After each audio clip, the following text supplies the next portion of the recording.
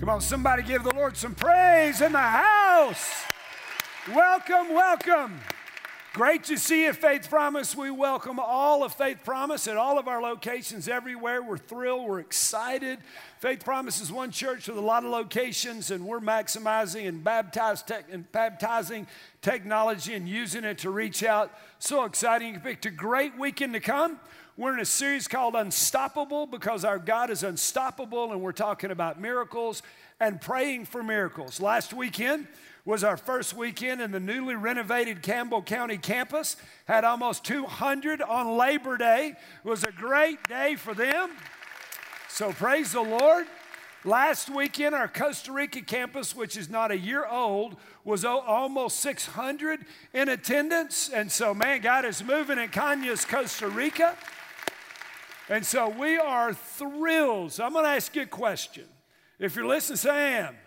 Let me ask you. Can Faith Promise Church grow and reach people in the fall? Yes. Y'all believe that? Because we never have. So I thought I'd bring that to your attention. See, it's weird. Our seasons have changed in the last 10 years. After the 4th of July, y'all start coming back to church. Because after Mother's Day, y'all quit. And so you stop and you go on vacation. We're glad you do that. Grateful that you're able, that you have the resources to do that. After 4th of July, everybody starts coming back. And so every weekend it goes boom, boom, boom. Then we hit August and it goes boom, boom, boom. And we do just like this until right here at the apex. You know what happens right there?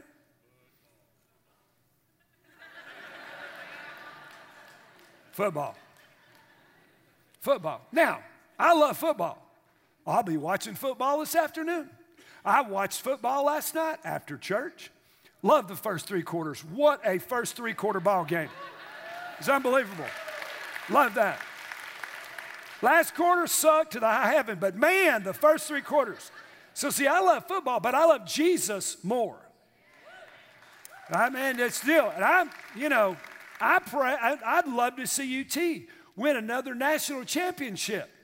But you know what? The Super Bowl happens here every weekend at Faith Promise Church. So I want to challenge you to stay focused. Stay focused. Man, football's a game. If you like college, it's a bunch of 18 to 22-year-old young adults playing a ball game with a ball on a field. What happens here changes people's reality forever.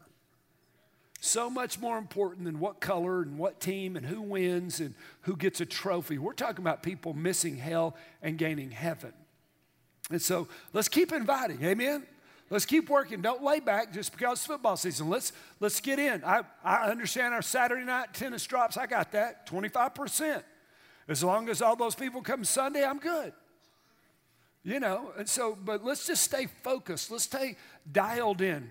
And so, by the way, Friday night was Guy Fest. Oh, my mercy. Man, guys, it rocked. If you missed that, it was unbelievable. A friend of mine, Joe Champion from Austin, blistered it. We had guys saved. We had guys embrace their calling. We had barbecue. It was unbelievable. It was a great night. Almost 500 guys. Now, we've got our ladies' evening coming up for Bold. Now, last year, the women thumped the men. Ladies, will that happen again this year? That's what I thought. And I want you ladies to thump the men and give me a club to beat the men with, because I'm going to. And so that's coming. Sign up online, ladies, man. Dive in there. Get all that. By the way, our Financial Peace, we do 2 Financial Peace series a year. The fall series is about classes are about to start. Last weekend, we prayed for Jehovah Jireh, which means the Lord, our provider. People have already emailed. They've stopped me this week and say, I got a job. Hey, God did this. God did that. We saw miracles of provision last week. But if money is an issue for you, we're asking God to provide, but you need to learn how to manage well what you have. And so if money's an issue, go online this week, sign up for Financial Peace. Last year, I don't remember how many tens upon tens upon tens of thousands of dollars of personal debt were wiped out just by the people in Financial Peace. So sign up. It'll be a great thing. It'll help you. This weekend, we're talking about prodigals. Next weekend, we're going to have stations at every campus for anointing and praying that people would be healed. And so we're talking about prodigals. And if you've got a Bible, we're going to end up in Luke chapter 15, one of Jesus' more familiar and famous stories that he told of the prodigal. But don't get focused on just the younger brother who left, because see, prodigals come in all kind of shapes, all kind of sizes, all kind of ages, and either gender. There are families that are busted. There are dads that have bailed. There are mothers that have bailed. There are kids that have bailed. There are young adult kids of adults that go here that no longer go to church that have bailed. And so we got prodigals of all shapes and sizes, right? And so what we're going to be doing in a few minutes is we're going to be praying the desire of God, and the desire of God is the prodigals come home. In Psalms 133, let me give you insight into the heart of God. Behold, how good and pleasant it is for brothers to dwell together in what? This is a theme throughout the Word of God. It is like the precious oil upon the head, even the beard coming down the beard, even Aaron's beard coming down the edge of his robes. It is like the dew of Hermon coming down upon the mountains of Zion. For there, not at the mountain of Zion, but there in unity, the Lord has commanded the blessings, life forever. God loves unity. He loves togetherness. Jesus' high priestly prayer of John 17 was one of, I pray that they be one, Father, as you and I are one, so that the world will know that you sent me by them being one. He is all about us being one. Would y'all agree with that? So in a minute, amen, in a minute, we're going to pray, actually in like 25. We're gonna have prayer people all over the front of every stage at every campus, and people are going to come down. We're going to be praying for prodigals to come home. And this is the deal. You can pray this morning knowing the will of God, because it is the will of God for restoration. That's what God is all about. Matter of fact, he closed the Old Testament with this sentence. Now, let me tell you, he didn't speak for 400 years. If you're going to say something and not talk for 400 years, would you be careful about what you said? So this is God's last thing. He will restore the hearts of the what? To their. And the hearts of the to their. So that I will not come and smite the land with a curse. Our God is about restoration. He's about relationships. He's about bringing people back home. He's about bringing people back to his heart. He is about bringing couples back together. He's about unifying small groups. He is about our church being together. And when we are together, when we are in unity, when we are lockstep in vision, which is one thing I pray for every day, a synergism of faith and a focus on God and the fire of God. This weekend, man, there are hundreds and hundreds of people taking care of preschool, taking care of kids. There are people that lead in worship and running cameras and running production. There are people that are online right now ministering in our online services. There are people that are parking cars and helping people get out of the parking lot. There are ushers and greeters and all this stuff. Wednesday night, there'll be 1,000 students and people taking care of them. And all through this next week, there'll be a couple thousand adults meeting in homes, studying the Word of God together. God loves unity. Amen? He loves when the prodigals come home.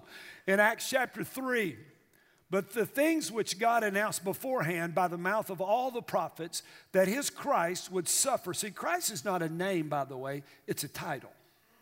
Jesus Christ, Christ is not his last name. Christ, it means the anointed one of God. That the Christ would suffer and thus fulfilled. He did. He came, he suffered, crucified, buried, and on the third day he rose from the grave. Therefore, because of what God has done, repent and return. And if you will, prodigals, repent and return so that your sins may be wiped away, in order that times of refreshing may come from the presence of the Lord, and that he may send Jesus, the Christ appointed for you, whom heaven must receive until the period of restoration for all things about which God spoke by the mouth of his prophets about future times. Now, it says in that passage that God sent his son Jesus, Messiah, the Christ, the anointed one, that he will bring about a restoration. Restoration means to restore to the original state before the fall.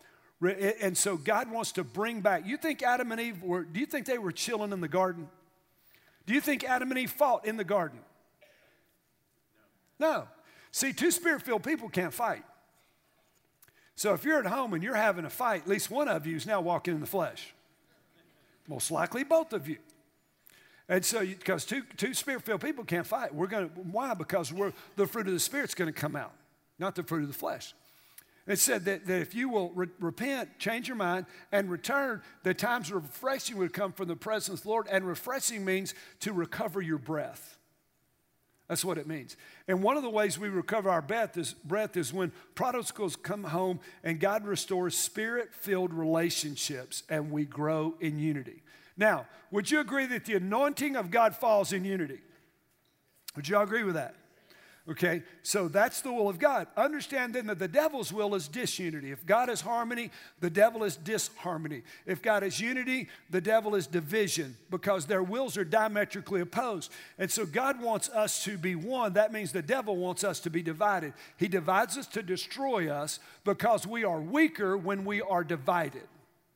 Families are weaker when they are divided. When the dad bails, the mother and the kids are out from underneath the cover. When mom bails, it leaves dad and the kids out. Man, we are meant to be one, a unit, just like we are as a church.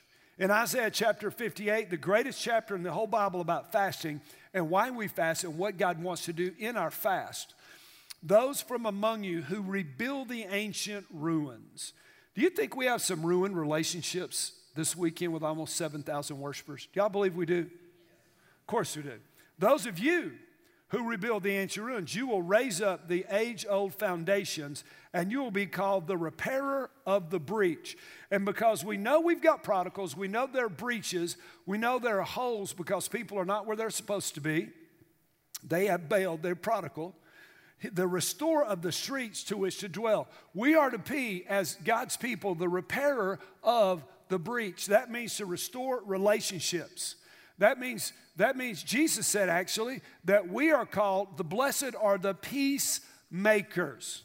So have you ever walked into a volatile situation where two people are mad at each other?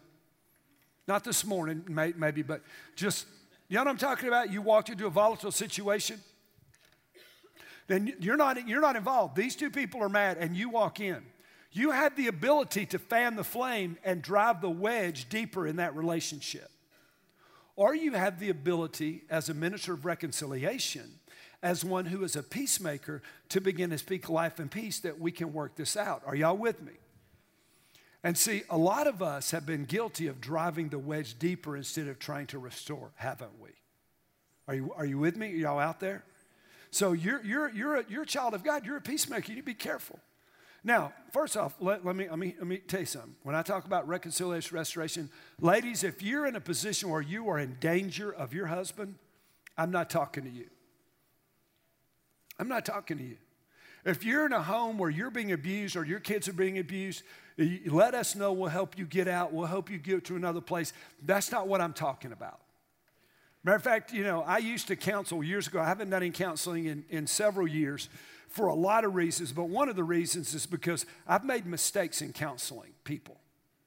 And when you hold people's life in your hand and you're counseling at their most vulnerable time, it's a dangerous thing. Would y'all agree with that? I can remember a guy who sat across my desk, and his wife, he had beaten his wife up. She weighed 80 pounds, had a withered arm right here, and he beat her up. And as she told her story, I looked at him and said, I'm about to climb across my desk and I'm going to stomp you into a mud puddle in my office. My mistake was not doing it. In Jesus' name. I'm not kidding, because let me tell you what happened. I told that guy, if you lay another hand on her, I will come to your house, I will drag you out, and I will beat you in your front yard. He said, you're bigger than me. I said, and you're bigger than her. So nanny boo-boo, punk. I don't want to hear another word. So you see why I don't counsel. And all you people who say, Pastor, we need to meet with you, you don't want to meet with me. My counseling service might last 3 minutes. You say about 90 seconds, he says about 90 seconds. I already know what the problem is. So I tell you, stop being stupid, quit, and leave. We're done. Pray and go. So marital counseling for me takes about 8 minutes. So you don't want to come to me. My mistake in that was not whipping him while I had the chance. Because he went home and later tried to poison his wife, put poison in her Dr. Pepper. Their 6-year-old daughter picked it up, drank it, and it killed her. Had it do over again, I would have stomped his butt. See, God will forgive me. I'm a grace guy, but I would have. Are you with me? And by the way, men, if you come to Faith Promise and you lay hands on your wife, we're coming to lay hands on you. Can I get some help, men, for that ministry? Man, come on. That's what I thought. Come on. You say, you're a preacher. You can't do that. Listen, I grew up in the project. I stomped a lot of tail before I got saved, and I think I still remember. So if you're laying a hand on your wife, there's going to be a butt kicking in the house. Then you can tell God you're sorry. And so I'm not talking about, ladies, if you're in danger. That's not what I'm talking about. I want to make this very clear. It's funny, I got it, but I want to make it very clear. Because we're looking at the story of the prodigal in Luke chapter 15 and the prodigal coming back home. Now, one of the things I love about Faith Promise, and you know what I think, is there are going to be adults that are going to hear this story for the first time this weekend. You have never heard the prodigal. You say, that can't be so, Pastor. There's no way. We live in East Tennessee. There's a church on every corner. That's right, and most of them are empty. They're empty. Nobody's going. I'm going to tell you why in a few minutes, but they're empty. And so we have a growing church. We ought to be giving God glory every Sunday, every weekend that we get to come to a church that's growing, that people are being saved, that people are dedicating babies. Most church you go to, there's 43 ladies in the nursery and 2 kids. Why? Because nobody wants to go to the big room. Why? Because it's dead, dry, dull, boring, and not relevant. Here, we have to keep working and try to get enough people to serve the kids. Why? Because nobody wants to miss the worship service. Amen? Because, man, God's here. God's Spirit's moving. So just for you newcomers, and we're so thrilled that you're here. And, man, we remember hearing these stories for the first time, and, man, we're so excited. We are so excited. So this dad has 2 boys, younger and older. That's all we know, younger brother, older brother. The younger brother goes to dad, said, Dad, I really wish you were dead. I want my inheritance. I want it now because I'm going to a party. Give me what is mine. I would have smacked him into next week. Wouldn't you? Smacked him naked and hid his clothes. And so the father does that. The younger brother takes 1/3 of the father's wealth and he goes off to a far country. I call it Vegas. He went to Las Vegas to party. He was gambling. The Bible says he was with loose women. He was drinking. He was having a grand old time. All that the world says that you need to have fun. He was out there, man. He was high timing it, man. It's the Miller life, man. It's the deal. So and then he runs out of money. And so now he's out of money, so he's got to go to work. And so he goes to Wampler's to get a job. See, those people that are laughing know the story. Because he goes to the hog farm and he's working with hogs. No good Jewish boy would ever work in a hog farm, but we've already learned he's not a good Jewish boy, is he? He's disrespect his dad. Now he's been out there partying, sleeping around, drinking, doing all this stuff, sex, drugs, and rock and roll. So he's at the hog farm, slopping a hog, starving. Matter of fact, he said he wanted to eat the hog slop. Now, we live in East Tennessee. And some of you folks have slopped some hogs. Blount County, some of y'all might have slopped a hog this week. Others are saying, what is slop? Did he say slap a hog? Slop a hog. Come on. Now, when I was young, I spent the summers over in Squatchy Valley in Dunlap, Tennessee with my Uncle Grover and his wife Hedda Lee and Rastus. These are real names of my family members. Grover and Rastus and Hedda Lee. Listen, Deliverance was an upgrade. These people were we're talking about way back. And I would slop the hogs. If you've never slopped a hog, it's nasty what those hogs eat. If you slopped a hog, you might not eat bacon. And so, the young guy's there, and he said he wanted to eat the hog slop, but nobody was giving him anything. And so he comes up with a story. He comes up with an apology and says, I'm going home. He said, I'm going to be a hired man because everybody that works for my dad's got 3 hots and a cot. And I'm living in the woods, and I got nothing to eat. I'm going home. Matter of fact, what a stupid idiot I was. I didn't realize how good I had it back when I was at Daddy's.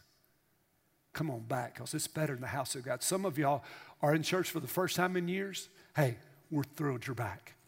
Come on back. We don't care where you've been. We don't care what you've done. Come on back. And so now while the younger son is making his way home, the father every day is looking. Every day he's on the front porch looking. Every day he's looking, praying, God, bring my boy back. Bring my boy back. There's nothing the father could do. Just pray, bring my boy back. Bring my boy back.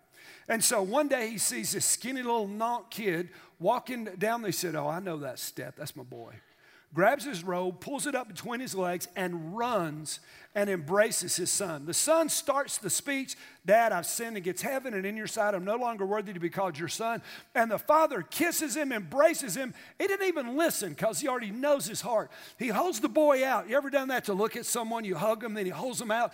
And he looks at me and says, look at that nasty robe. Bring my boy a new robe. No, Dad, I'm going to be a servant. Look at those. Hey, bring him some new sandals. Oh, he sold his ring. Bring him a ring and kill the fatted calf. Tell the butcher to kill the fatted calf because we're going to party because my boy that was dead is alive. He that was blind can see. He's home. We're going to celebrate. Woo!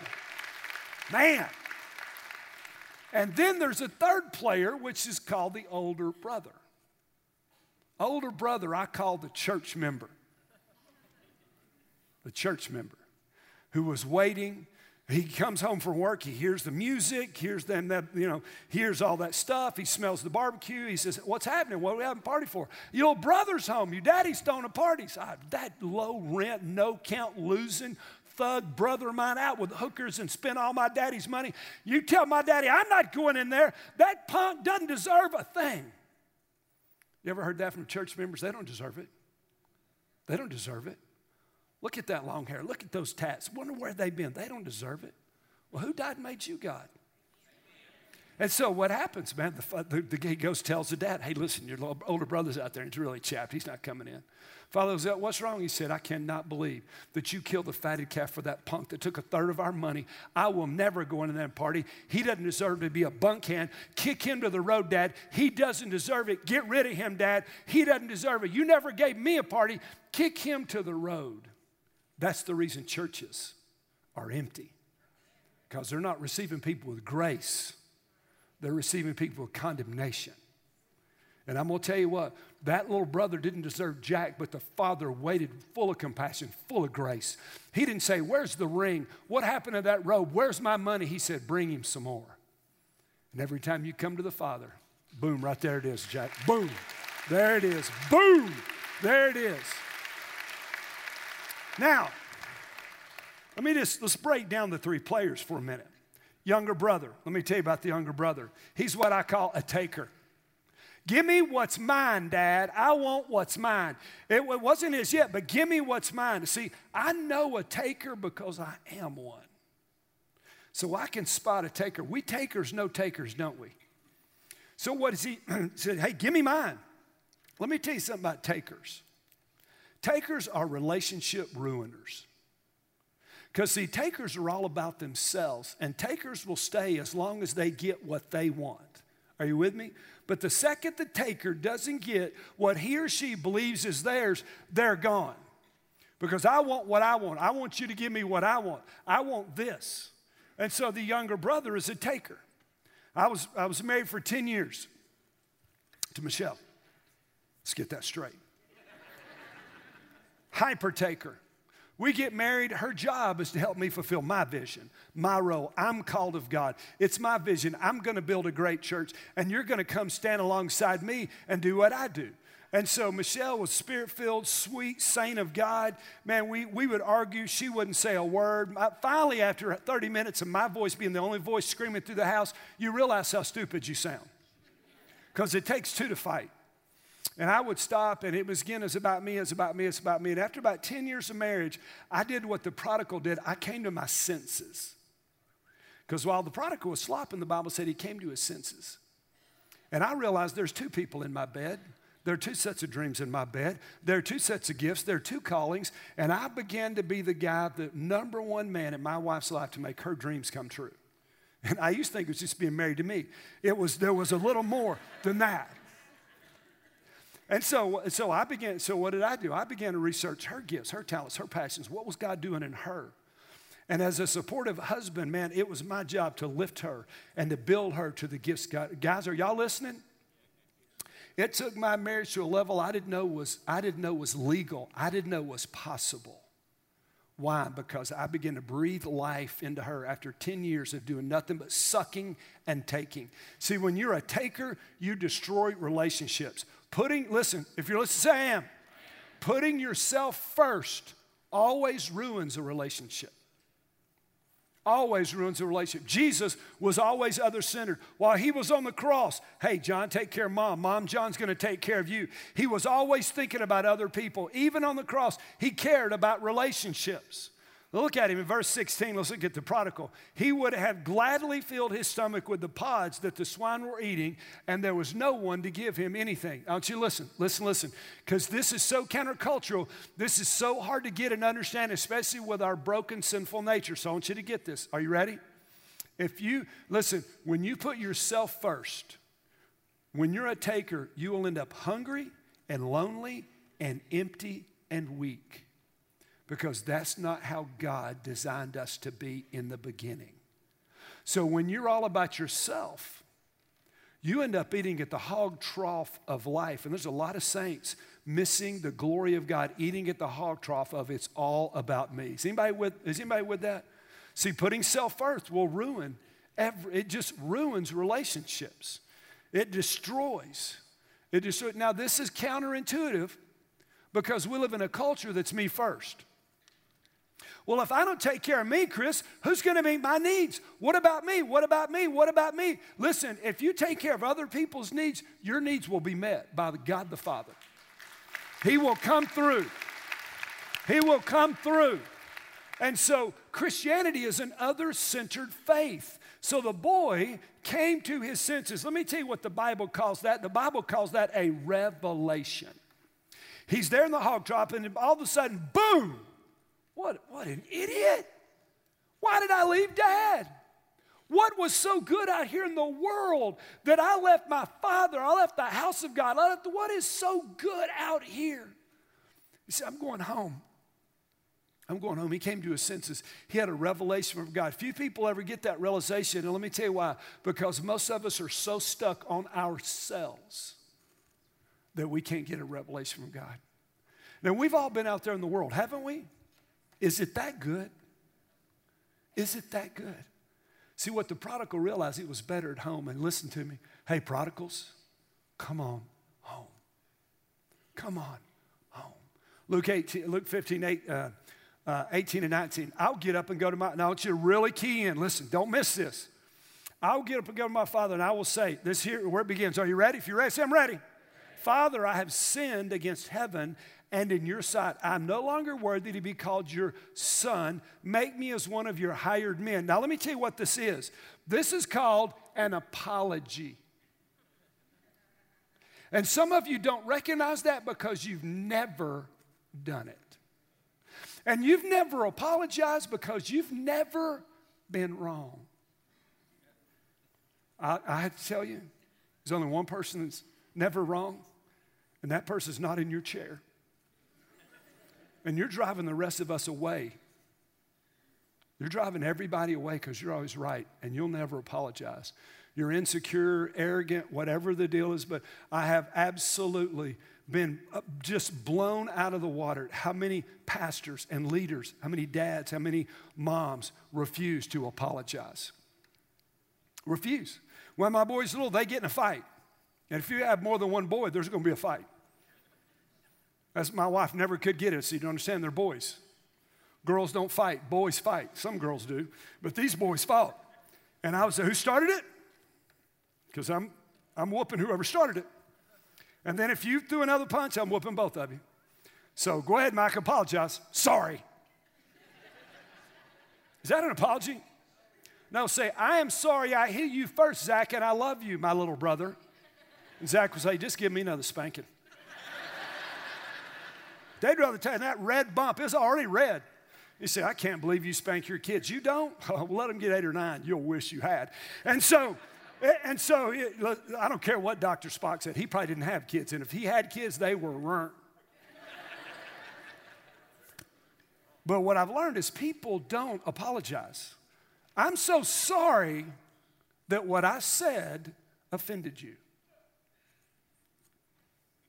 So did you just apologize for me? You're sorry. I'm sorry that what I said offended you. I'm not sorry for what I said, right? In fact, I'm not even apologizing at all. Because, listen, I don't apologize because I'm not wrong. Can I listen? Does God love unity? Are we better together? Are we better in relationship? Being the relationship always trumps whoever's right. I've apologized so much to Michelle. I've eaten enough crow. I like the taste of feathers. I apologize for stuff I didn't even think about doing. Sometimes I'll apologize, and she'll catch on. She said, what are you sorry for? I said, I'm not sure yet, but I'm really sorry about it. I'm not quite sure what I did, but I'm sure it was heinous and horrible, and I am so sorry that I did it. Usually she said, okay. I said, thank God, whatever I did. Are you guys, y'all know what I'm talking about? But listen, man, if you are full of the Spirit of God, you can apologize. You can apologize. Listen, the relationship trumps you being right. Was Jesus wrong when he hung on the cross? Had Jesus ever sinned? No, he was taking our punishment. The relationship between you and the Father and you and the Son trumped Jesus being right as the perfect Lamb of God took our place, died on the cross for us. Come on. Our penalty, our punishment, because he said the relationship is more important. And while he's hanging there, to the men that crucified him, he said, Father, forgive them. They're cursing him. They're hurling insults at him. They're mocking him. And Jesus looked at him and said, forgive them, Father. They don't know what they're doing. See, if I was Jesus, I'd had just a couple lightning bolts come out of my hands. Wouldn't y'all? I wouldn't have killed everybody, just a couple. I know you think you're glad I'm not God. Well, so does everybody else. And so, man, Jesus said, Father, forgive them. Can I tell you, listen, a sincere apology goes a long way. Well, look at the Father's response in 15:20. He got up and came to his father, but while he was still a long way off, his father saw him and felt what? Listen to me, if you're ready to come back to God, there's no judgment. There's no critical attitude. God the Father's waiting for you today with his arms stretched wide out. There's no anger he's not ready to squash you. Man, look, he felt compassion for him and ran and embraced him and kissed him. Where's my ring, boy? Bring him a new one. What happened to those Gucci sandals I bought you? Bring him a new pair. What about that robe he wasted? Bring him a new robe. Kill the fatted calf. We're going to have a party because my son is back. Every time somebody's saved, they party in heaven, and we ought to party in the house of God. Come on. When the prodigals come home, yes, Lord, thank you. Bring them on, bring them on, bring them on. That's why God is blessing our church. And man, thank him for it. And so the prodigal, man, that's now understand that's not how everybody else responds when you apologize. But their response is not your responsibility. Can I tell you something? Every weekend I preach, I'll go away and say, many of them that just heard the message from you, God, are not going to do it. And if I hadn't have got the grip that I'm responsible to you but not responsible for you, I'd have probably had a heart attack and died by now. But I'm going to give you the message, and what you do with it's up to you. Amen? Like, we all know we should tithe this weekend. Are we all going to tithe? No, we're not. 80% of us are not. There's nothing I can do about it. I can just tell you. Only it's you. Amen? But see, you're responsible for you. Look at Romans 12:18. If possible, as far as it depends on who, be at peace with all men. Don't let anybody hold you hostage because you're angry and bitter. Can I tell you something? The two men that sexually abused me when I was a little boy, I have sat with both of those. I have shared the gospel with both of those. I have loved those guys. One of those men is dead and one of them is still alive, and he is my friend today. Because I'm not going to let what somebody did to me in my past keep me a prisoner today, because I've got a future. I've got a preferred future of faith. God's got the glory God's got revival he wants to send. He's got blessings, and I'm not going to miss those blessings because I can't let go. So come on.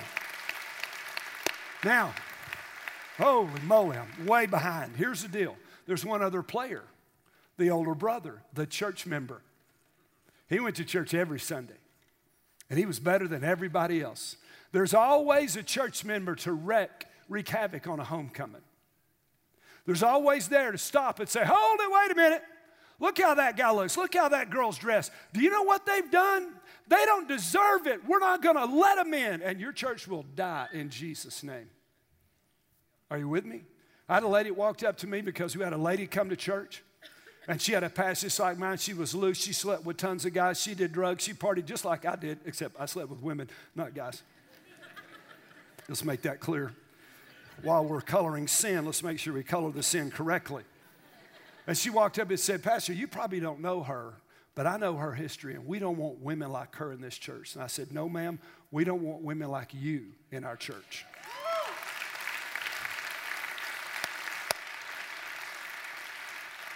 Because I could identify with that lady who was trying to find some hope and some grace in a life of hell, more than that judgmental, critical older brother who tried to destroy that homecoming. Always there. Shouldn't we that have received the grace of God be the greatest givers of grace on the planet? Shouldn't we? Come on, church. See, our unity, man, our love is more important than being right. God forgave you. Some of you are getting some people in your spirit that you need to contact this week. Send them an email, call them. Man, try to restore. Reach out to them. Share. Reach that love. Come on. Us that have received it, give it out. And then there's some of us this weekend. You know what? We're still prodigals. You've never come home. You've been religious. You came to church. You've done whatever. I'm going to tell you, if I was a prodigal, I'd run to Jesus the way the prodigal ran home. And we're going to receive you, but more importantly than us, we love you. God the Father's hands are wide open. You say, Chris, you don't know what I've done. We literally don't care. We don't care. We've all screwed up. We've all stuck our head in that hog trough. We've all been colored and scarred and hurt by that world out there, haven't we, church? And we who have been given grace are going to dispense that grace back unto you, but God the Father's hands are reaching out right now. So if you're ready to be adopted in the family of God, if you're ready to be saved, with every head bowed and every eye closed, let's pray this prayer with us. Just like the prodigal practiced what his repentance. Man, we're going to pray with you out loud. Say, dear Jesus, I know I've sinned, and I'm so sorry. Forgive me. Come into my heart. Be my Lord. Help me walk by faith. Not sure how to do it, but I know you died for me, and I know you rose from the grave, and now I want to follow you in Jesus' name. And all God's people said, come on, give the Lord some praise, would you? Wow, wow, wow, wow. Now here's the deal. Here's the deal. There are thousands of people that are with us, either in person or on the internet or at one of our campuses, and you've got a prodigal in your life. And there's just simply nothing that you can do. So in just a minute, all of our prayer team is going to be up. Many of them are going to be what we call Stephen ministers. If you're walking through the valley of the shadow of death, if you need somebody to walk with you, if you'll fill out the communication card, say, I need a Stephen minister. We put men with men and ladies with ladies. These folks will help you, but they're going to be down with our staff praying for people. You say, but Pastor, there's no hope for my prodigal. We serve an unstoppable God, and we're waiting with you. Dad, I know you don't feel like giving up, but it's been 2 years. I don't think he's ever coming back. You're right. I don't want to give up, and I'm not. He'll be back. God, the truth is, sometimes I do feel like giving up. It's hard to have hope when I don't see any reason that he would come back. It seems like ever since he was born, he's done things his way. He packed his car the morning he turned 18. God, he thinks he knows everything. But I know that all he really knows is not to listen to anyone but himself. I can't get through to him. Only you can. God, I need a miracle. And if you need a miracle, we serve the God who can. Let's stand at every campus pastors, for you guys to come forward, all our worship teams, all our prayer people, make your way down. Let's pray together, and then when I get done, we're going to worship, and all these folks are here waiting on you to pray with you. Maybe you say, Pastor, I don't even have any faith to believe anymore. These folks have got some faith, and they're willing to give you their faith. At every campus, they're willing to give you their faith and believe with you. God, you're unstoppable. You're unbelievable. You are beyond comprehension. But God, we've got some people that we love that are far from you and far from us. And God, we ask you to move. We ask you to bring them home. God, we're waiting, believing and praying that you're going to do a miracle. You're the God of the restoration. You're the God that repairs the breaches. You're the God that restores that which is ruined. And we ask you to move in these holy moments in Jesus' name. Come on, guys, if you need prayer as we worship.